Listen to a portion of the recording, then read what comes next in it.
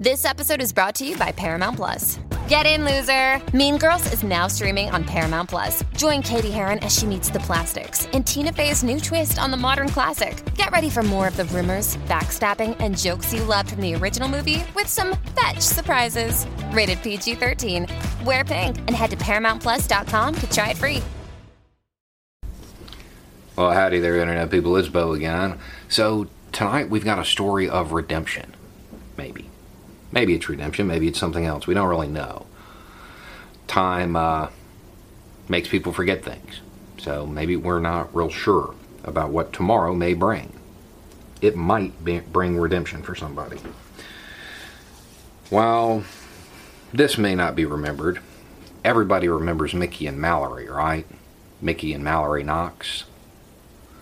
Traveling Route 666 on a spree. All God's creatures do it in one way or another. So here's the crazy thing. They have a historical counterpart. Circumstances may have been a little bit different, though. That couple, Charles Starkweather and Carol Fugate. There are multiple narratives about what went down. But what we do know is that Carol, well, she was 14, and he was 19. The narrative that is going to be tested tomorrow is that, well, she was only along for the ride to protect her family.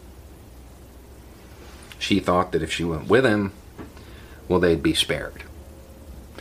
The reality is they were already gone. But she may not have known that.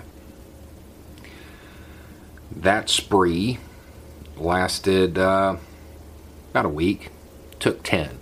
One the year before, an additional one the year before, but wasn't known about.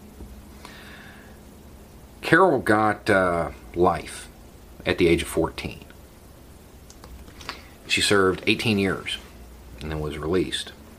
She is now 76 years old, and she's petitioning for a pardon. This pardon is backed by the granddaughter of one of the victims. The idea is that if this were to have occurred today, Carol would be treated as a victim witness.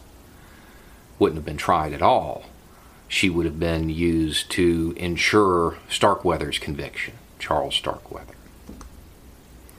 of the Starkweather homicide. At this point, she's 76 years old. Her time is served long since. The pardon itself means nothing, except maybe to those around today, now.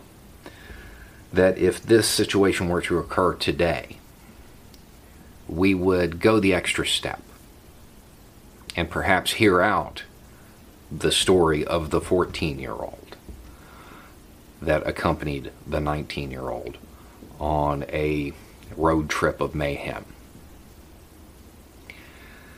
So, tomorrow is the day it goes up before the board. And we'll have to wait and see what happens. Anyway, that's just a thought. Y'all have a good night.